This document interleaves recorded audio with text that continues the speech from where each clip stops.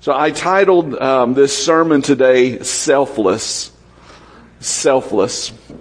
And I wore my boots.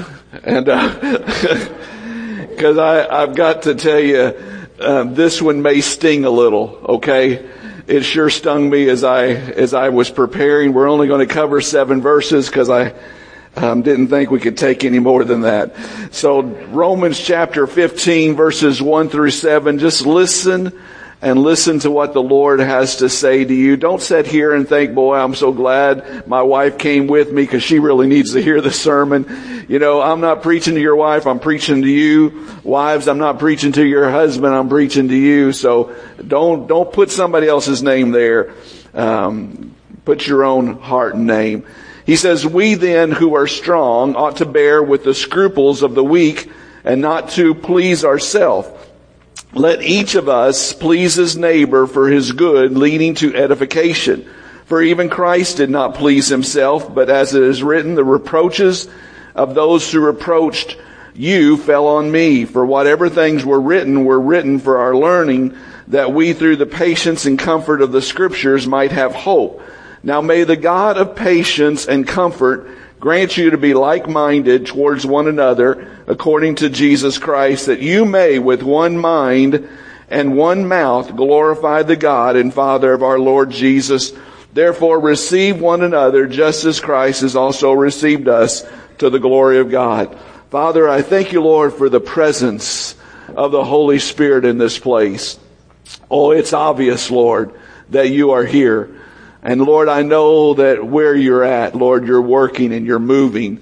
I pray, Father, Lord, that every person today would just yield their heart to you and listen to what the Spirit of the Lord has to say to them as an individual. God, every one of us need to hear this sermon, including the preacher. And so, Father, I pray, Lord, that you'd speak to every one of us, God, that we would just... Lord, I pray that we wouldn't throw our walls up and that we would just allow you to come into our heart and speak to us. And Lord, if there's a wicked way in us, pull it out, because we want to be the glory of the King. We want to be your ambassadors. God, there's nothing in my heart more than wanting to serve you. And one day, Lord Jesus, as we stood here worshiping you, I thought, this is what heaven's going to be like. Amen. Oh, millions and millions and millions of souls worshiping. And I want to be there, Lord. I want to experience that great day. So, Father, we worship you today. Let the words of my mouth and the meditations of my heart be acceptable in your sight, for you are my rock and my redeemer. In Jesus' name we pray. Amen. This is a very specific word given to the church. It's a specific word for a specific person, and you are that person. This is how the church should function. I want you to know that oftentimes the church is a long way away from what God really wants us to be like. And the church ought to be a place where we feel love, and we feel loved, and we feel acceptance, and we feel the forgiveness of the Holy Spirit. There shouldn't be another organization that even comes close to the church, because God ordained the church and God called the church into being. The church is His baby, right? And so God wants to do something. And so He starts talking about, if you're strong, you ought to bear with the scruples of the weak.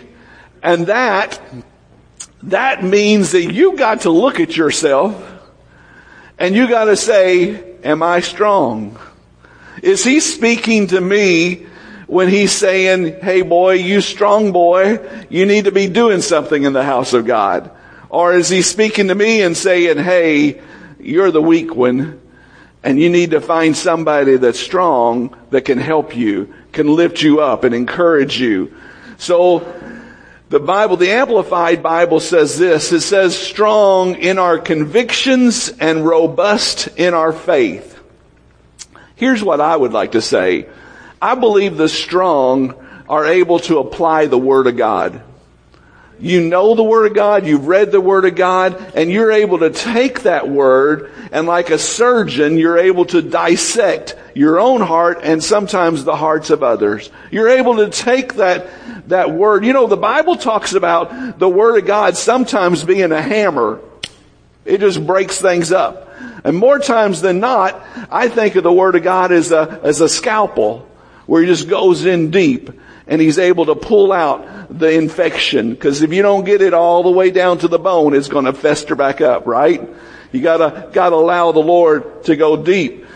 So He says the scruples, and that's the failing, the frailties of people in the church. The brother, you mean we got failings in the church? Yeah, we sure do, don't we? And that's me and that's you, right? I want you to be really careful that you don't see that He is saying, church, you need to sweep sin under the rug and don't deal with it. He is not saying that. We deal with sin, right? But what do we do when a brother or sister is going through a difficult time? This is critical. Because this is where we live. I'm telling you, everybody that comes to church, somewhere around that door, they take one mask off and they put the other mask on. That mask looks like this. Hallelujah, glory to God. My life is all together and I'm doing wonderful, bless God. And then they leave the door and they take that mask off and they put the other mask back on. It says, oh my goodness, I don't know if I can make it another week.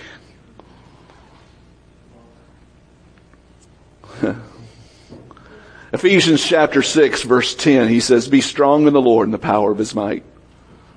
And then he starts talking about the armor of God that we put on. And one of the first things that he mentions is we've got to put on the belt of truth. That's not truth of the Word of God. It's truth about you. It's truth about me. You see, until we admit some things, there's no change that's going to happen. Until we come before the Lord and say, God, I got a problem. I just keep falling to the same sin. I just keep messing up in the same area or in this area or this area. And God, I just need some help. And God says, hey, I'm going to bring some strong men around you. I'm going to bring some people that's going to help you. You know, I want you to know what some of these words mean. It says the word strong in Ephesians 6:10, that's dunamis. Right here though, it's endunamo, which means to enable. So the Lord is going to enable you. In Romans 15, the word where He says be strong, it's dunatos, meaning powerful or capable. Powerful or capable. I just sort of feel like you're going to be on one side of this equation or the other. So if you're not receiving help, I believe that you're supposed to be giving help in the body of Christ. And that means you take what God has done for you and you take the wisdom of the Word of God that God has poured in your heart and you help others apply that Word to them. There is no judgment here. Are you getting that? I mean, we're not just pulling the scripture out and saying, okay, listen to this. You've got to catch the last 2 or 3 sermons. That's pretty hard because you probably forgot the sermon by Monday, didn't you? You might want to go back and listen because it talked a whole lot about judgment in the house of God, not judging each other. God has not matured you in the faith so that you can judge others. God has matured you in the faith so that you can help others. Another word for failing can be a moral failure or a faith failure. It's your impulse to gossip, to kick, to judge. Paul says it differently in Galatians chapter 6 verse 1. He says, brother, if a man is overtaken in a trespass, let him who is spiritual. So he doesn't use the word strong. Here he uses the word spiritual. If you're spiritual, restore such a one in a spirit of gentleness, not judgment, gentleness, considering yourself, lest you also be tempted. Bear one another's burdens, and so fulfill the law of Christ. Hear me quickly, right now. This is Kelleher rendition of the scripture. Are you listening? We got to quit shooting our wounded. What does the church do normally when someone falls? Just put them out of their misery. We kill our weak. Shame on us. You know who are the most intolerant of smoking? Ex-smokers. Right? I mean, boy, they don't have much courtesy at all for it. You know sometimes who the most intolerant in the church are? Those who've been forgiven much. Come on, stay with me. The Bible says if you've been forgiven much, you ought to love much. You see, we don't live in the past. I can't let my past direct me, but I ought not forget it either. Don't you forget where God brought you from.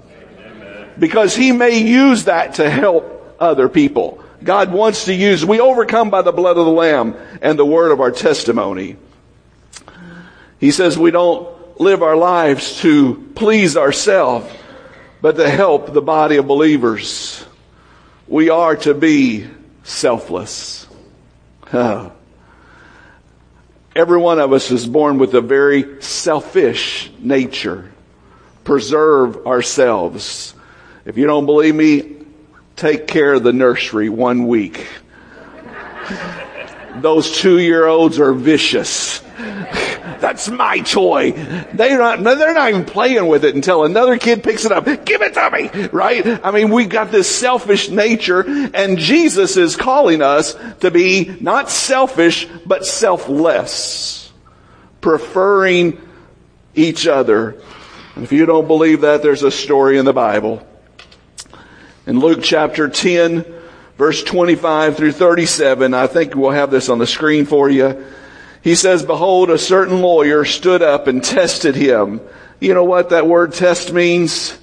This is the word, only Jesus can do this. We're not allowed to do this. We're not allowed to judge the motives of somebody else's heart, but Jesus could. And he judged this guy's heart, and he saw it was the motivation basically was to try to, what do you call that? Justify yourself. He says, teacher, what can I do to inherit eternal life? Sounds like a great question, right? And so Jesus said to him, well, what's written in the law? What is your reading of it? And the lawyer answered, and he said, you shall love the Lord your God with all your heart, soul, and strength, with all your mind, and your neighbor as yourself. That's the very word that Jesus said, on these 2 commandments hang all the words of the prophets and the commands. And so Jesus said to him, you've answered rightly. Do this and you'll live. But he, wanting to justify himself, oh my goodness, you're going to get in trouble when you try to justify yourself to Jesus, right? And that's what happened. He said to Jesus, well, just exactly, who is my neighbor?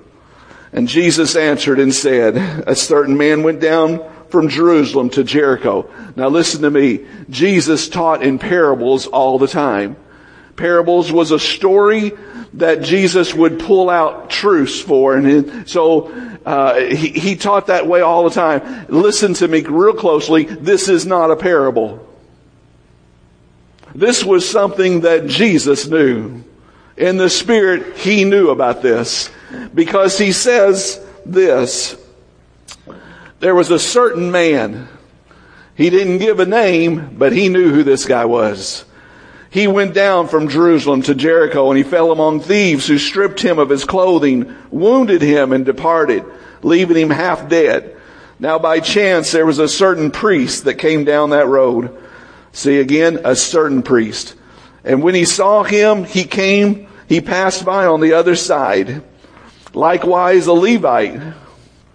I'm sorry, but every time I read this story of the Good Samaritan, I can't help, it sounds like a joke, doesn't it? There were 3 guys that walked into a bar. There was a priest, a Levite, and I'm just like, Jesus, do you know what you're saying here, man? Well, this is no joke, okay?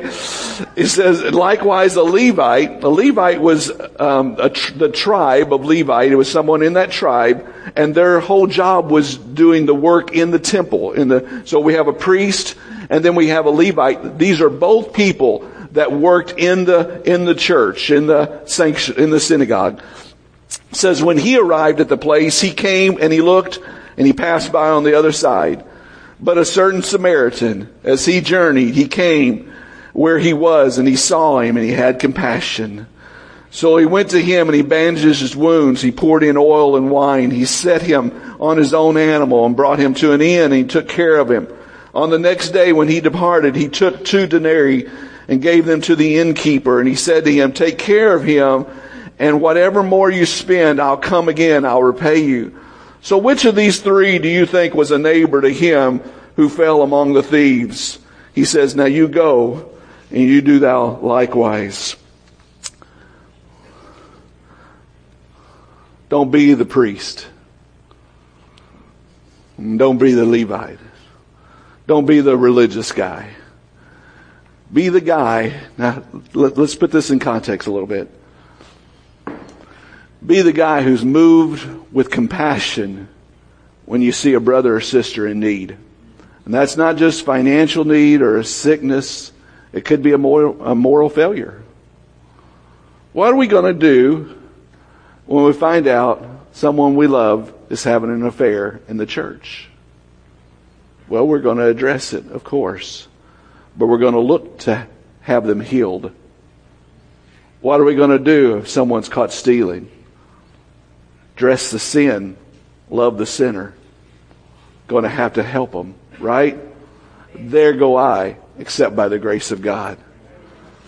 I love that Samaritan. You know, the Samaritans, according to the Jews, thought they were just like dogs. They were very prejudiced against. Samaritans were half-breeds. They were part Jewish and part other cultures. So they were not highly looked upon. And yet it was this Samaritan that had compassion in his heart, that took his own money and his own material things and tried to help this man up and help him be healed. Jesus is our model of conduct in relationships between weak and strong Christians.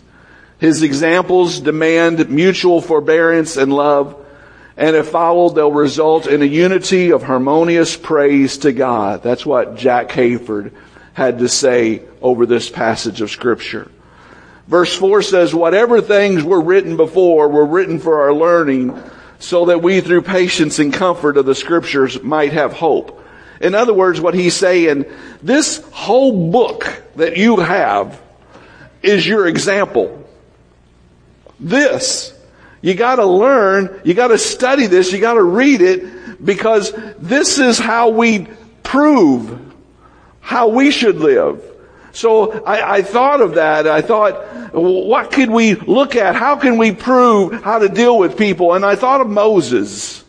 Moses dealt with the children of Israel, and they were a little bit more than what he thought they should be, right? I mean, you remember when he went up to the mountain to pray and spent 40 days up there, comes back with the 10 Commandments. What are they doing when they're down in the valley?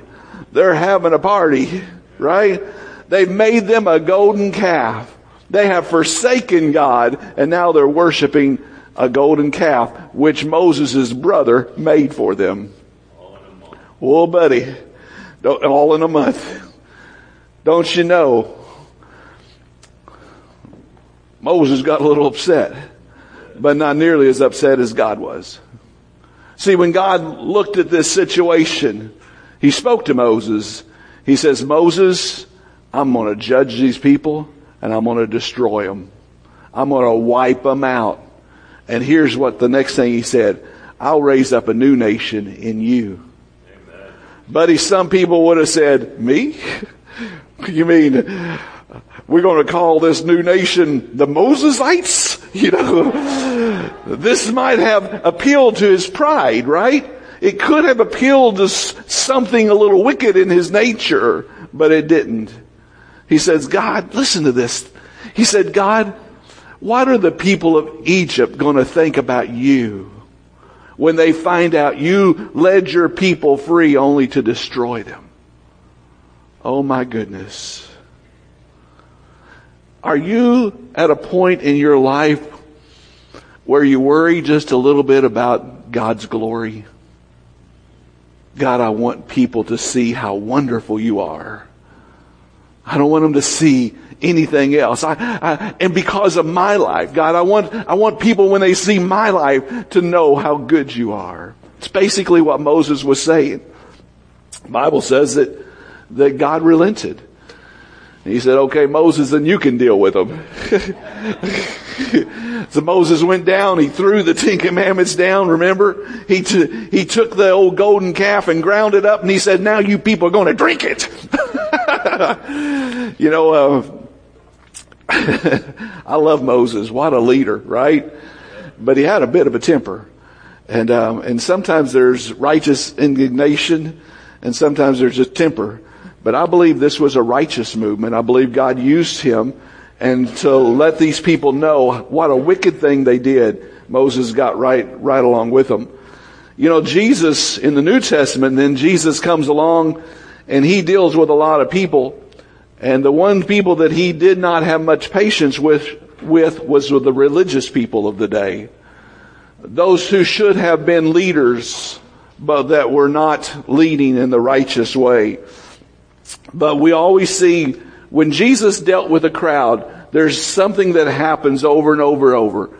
It's words like this, and Jesus moved in compassion, and he healed all the sick. Jesus loved people. Folks, if we're going to call ourselves Christian, and if we're going to call this a church, it ought to be like Christ. This is not the Rotary Club. This is not a community do-good. You get me? This is the church. This is the greatest thing going. I'm not talking about Bridge of Hope. I'm talking about the church. All of us, God's people, the ones that God calls out to shine his light on. And as we get together, every once in a while we're going to have to deal with somebody that's having a rough time.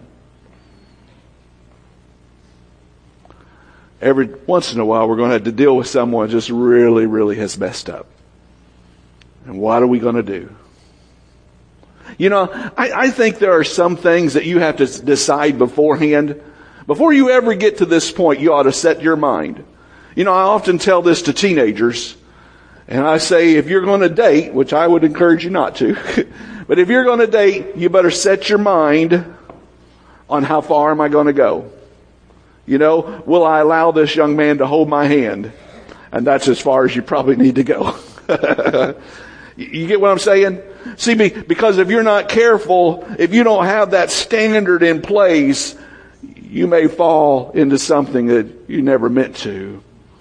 Church, I want us to set a line in the sand today. We don't shoot our wounded at Bridge of Hope. You get me? That might make you mad at some time. I promise you I'm preaching. There are going to be some times when you look at me and you say, Pastor, you need to deal with this. I've heard those words before. You need to deal with that. In other words, they're saying, kick them out. Nope. Not unless the Lord tells us to. If it's rebellious sin that's a lifestyle, then maybe that should happen. Maybe that Paul dealt with something like that to the Corinthian church. But more times than not, you hear me? We're going to deal with people and we're going to deal with them in love. We're going to say, what can we do to help you overcome? Can we counsel you? Can we help you? And I want you to know, if you think, well, you go, Pastor, go. Pastor can't do this. There's too many of you. We need help. So, if you'll read that scripture again, can I just bring out something to you? This doesn't say, Pastor, you get ready to help the weak. Doesn't say that. It says, you which are strong. Come on, somebody got to nod a head or give an amen or do something. Are you hearing? Because in 2 weeks you may come back to me and say, Pastor, you need to deal with that. And I've got some anointed words for you. You wasn't listening. You better go back and listen a couple of weeks ago where I got a private sermon for you. Then he begins to wind this little text down with some beautiful words. Now may the God of patience and comfort grant you. I want you to, on your private study, Romans chapter 15, I think, does this 3 times. I believe 3 times. I know twice in my mind, but I think 3 times, where he calls God's character. May the God of comfort and patience. The body of Christ loves it when people are patient to them. But when we don't want to be patient to anybody else. Yeah, I used to run a retirement center, and the little old ladies would come to me and they'd say, you need to kick them out. They can't even walk without a walker. And I'd look at them and I'd say, well, when you get on the walker, you want me to kick you out too? I need to go to my room. It seems like sometimes if we've received great mercy, we have no mercy for others. What's wrong with that? How many of you have heard a sermon where preachers said, don't you pray for patience? You ever heard a sermon like that? Kick that one out. You hear me? I'm serious. That was not from God. You kick those thoughts out. See, what you need to do is you need to pray for patience. Patience is endurance. And there's another word that I love. It's staying power. Buddy, if there was ever a day that we needed patience, it's today. I need that staying power. And he says he's the God of staying power. Woo, that's good. Isn't that good? If there's anybody that can help you when you think all hell is broken loose on you and you can't see your hope for tomorrow, you need to know that God is a God of patience. That God has the staying power and He will surround you with His might.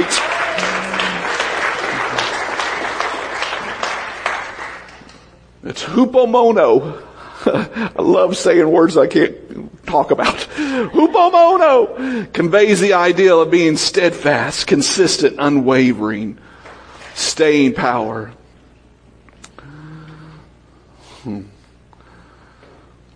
The Greek word for comfort is paraklesis.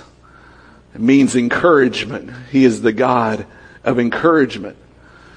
When we talk about the Holy Spirit in the New Testament, in the Greek, He's called the Paraclete. He's the one that's called alongside. And that's why a lot of times we call the Holy Spirit the Comforter. You see, God said, I am the God of comfort. And I'll send my Holy Spirit to you. You see, the Bible says this, the kingdom of God is within you. You ever thought about that? How can that be? We're in the kingdom of God, but the kingdom of God is within me. It's the Holy Ghost. The dominion of the King, the power, the staying power, the almighty power of God that's going to bring you to triumph is right there inside of you. Ephesians chapter 3 verse 20 says that God will do exceedingly abundantly above all you ask or even think. And most of us stop right there because we're just amazed at it. How can you do more than what we ask or think, God?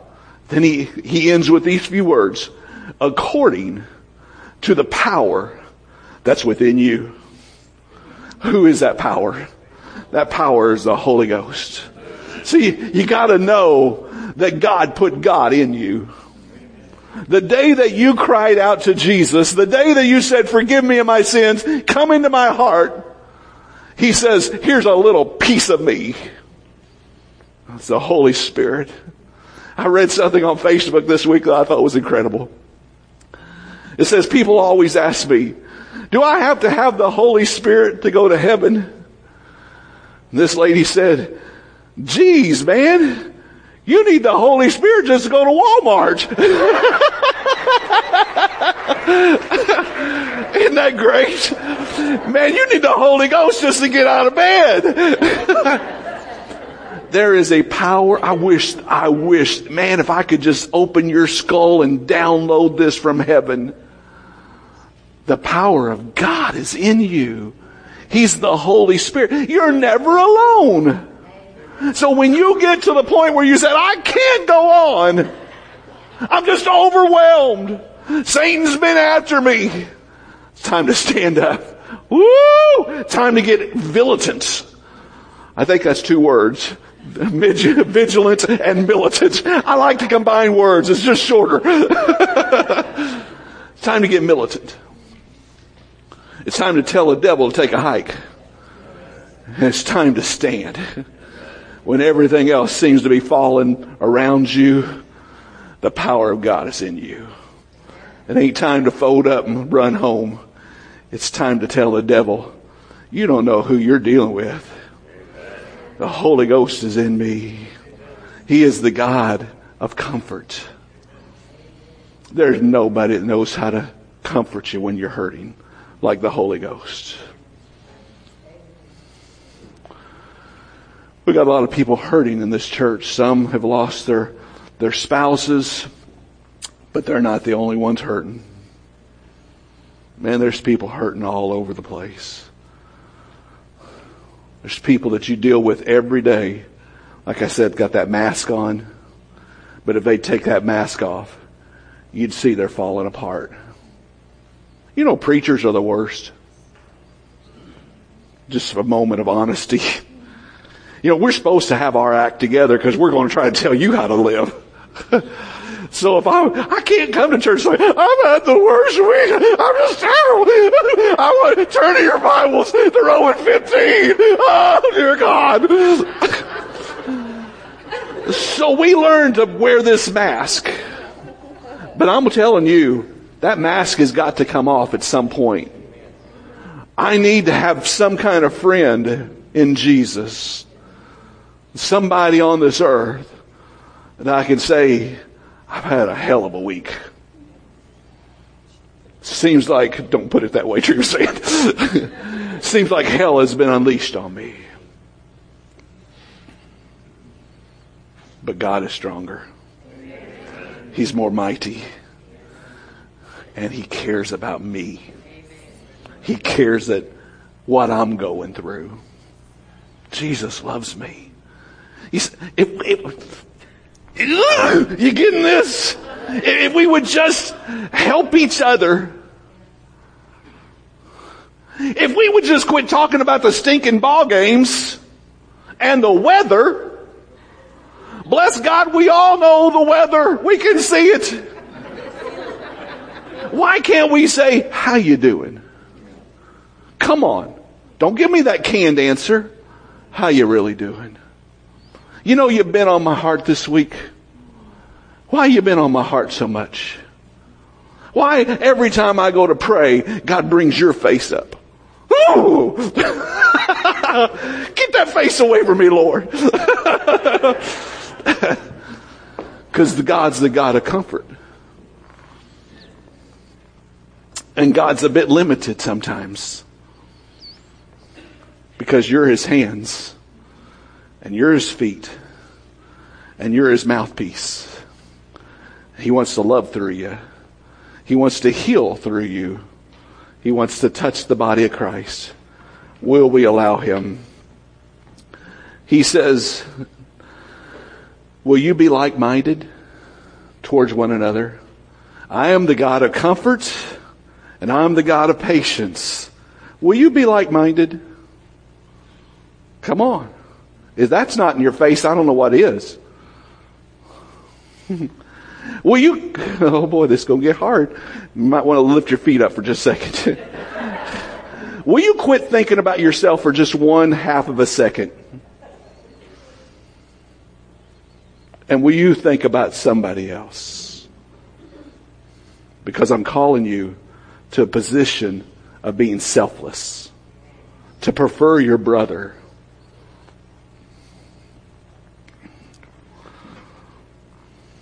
That we may be with one mind and one mouth glorify God the Father.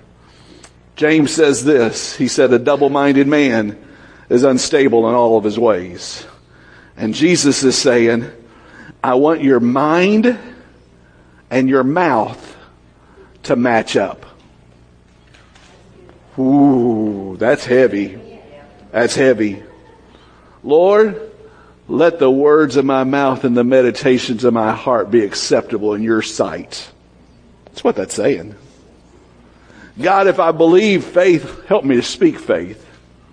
If I believe that you're all powerful, help me to speak that you're all powerful. Might cause us to quit talking about the president as much. Glory to God, I just went to meddling. Let's go on. The last verse says, receive one another, just as Christ received you to the glory of God. If you've received mercy, let's give mercy. If you've received love, let's give love. I can tell you what you didn't receive. Not when you come into the kingdom of God. You didn't receive judgment.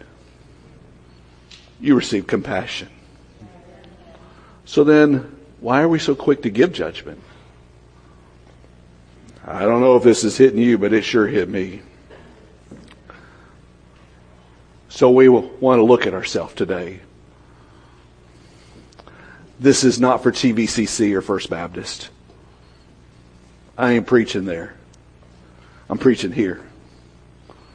We'll let their pastors deal with their church. But if you come to Bridge of Hope, you're going to deal with this today. How are we doing? Come on. If we had to give ourselves a grade, are we failing or are we passing? Are we loving people? That's it, folks. There's no greater call for the people of God than to love each other. And if you're going to love me, it means you're going to have to sacrifice for me. It means sometimes you're going to have to quit doing everything that pleases you and say, how can I help you? It may cost you some money. I promise you it would cost you some time. Okay, I'll be quiet. I want you to stand with me.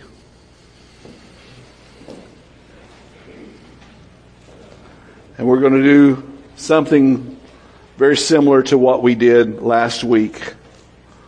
We're going to open these altars. I told you last week that basically we don't have the altars like you used to see in the old churches, but this right here can be an altar. You can come and kneel. You can come and stand. You can turn around at the front seat and pray there. See, I just believe that we got to give God a few moments to deal with what He's talking to us about. And the altar is a place of sacrifice. The altar is a place where you say, not my will, but your will be done. So I don't know how this sermon hit you. I know how it hit me this week. I did some repenting. How can I stand up and preach this, God, if I'm not living it? Well, I try to live it, but I mess up.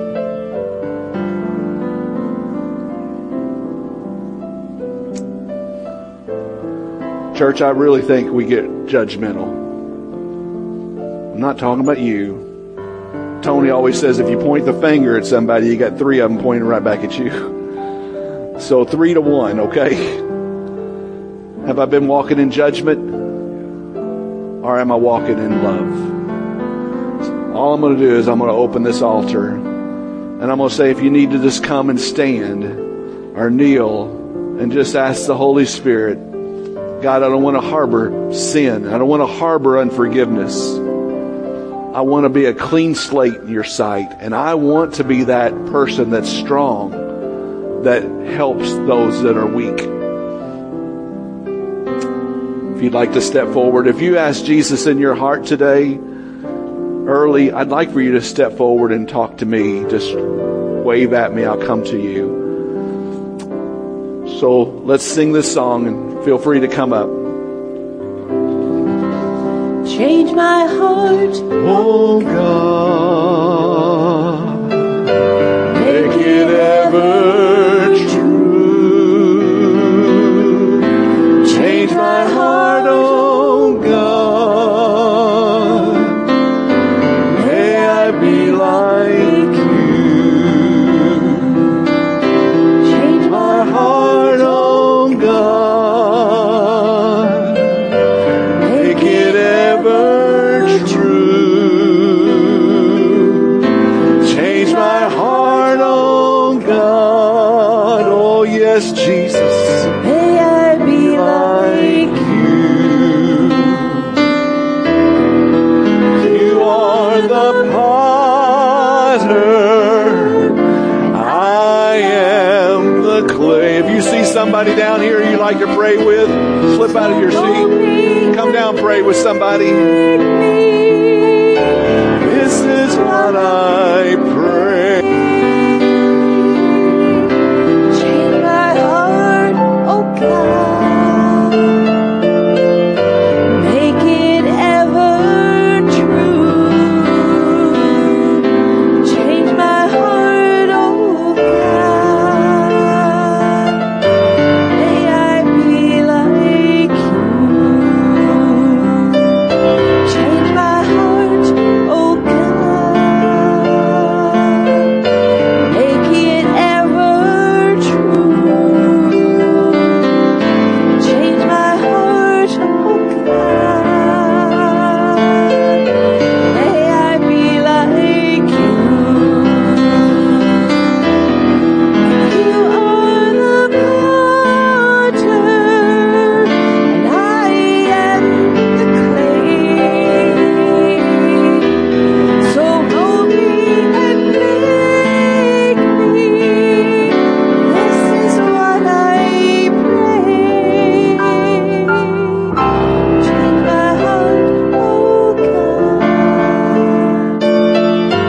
make it ever true. Change my heart, oh God, may I be like you. Change us, Lord. Change my heart, oh God, make it ever true. Change my heart, oh God, may I be like you. You are the potter, I am the clay. So mold me and make me. This is what I pray. Change my heart, oh God, make it ever true. Change my heart, oh God, may I be like you.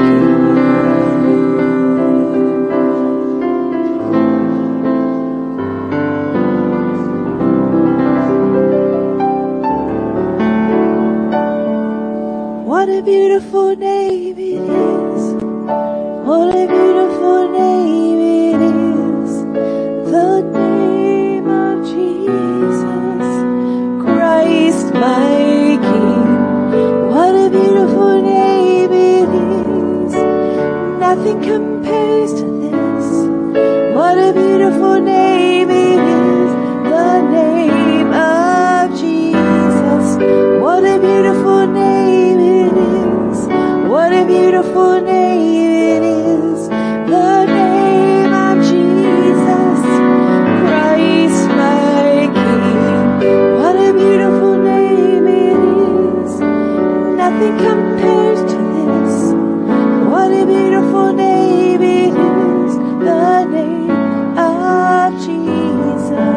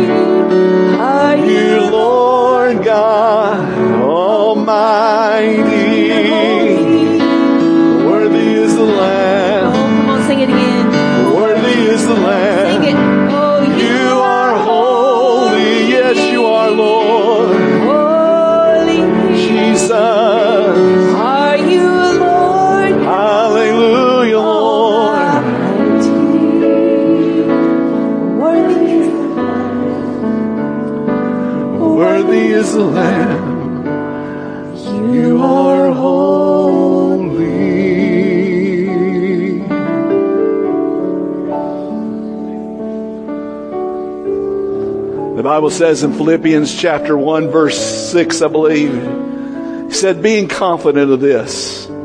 I want you to get this. I want you to be confident of this, okay? Be confident of this. That he who began a good work in you will complete it until the day of Jesus Christ. In other words, until Jesus comes again to get his bride. You need to know he didn't start a work in you to move away. He's right there with you, helping you, and he calls you an overcomer. More than a conqueror is what the Lord says. There is no obstacle that you face that you cannot overcome with his help. You get it? So the next time Goliath steps up, you just say, Goliath, I'm getting ready to take your head off. Because you come to me in the natural, but I'm coming to you in the name of the Lord. He's still slaying Goliath. Denny, would you come?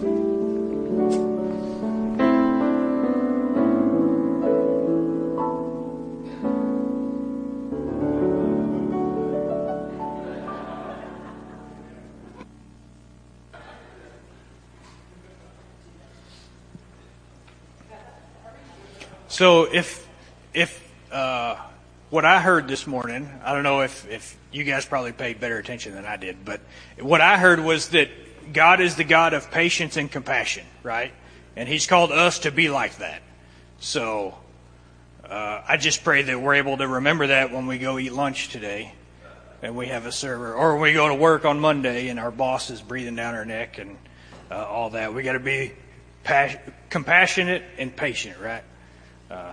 I need help with that more than anybody, trust me. Raise your hand, receive the Lord's blessing. May the Lord bless you, and may he keep you. May the Lord make his face to shine upon you and be gracious unto you. May the Lord lift his countenance upon you and give you peace. Nothing missing and nothing broken. And go in peace and serve the Lord. God bless.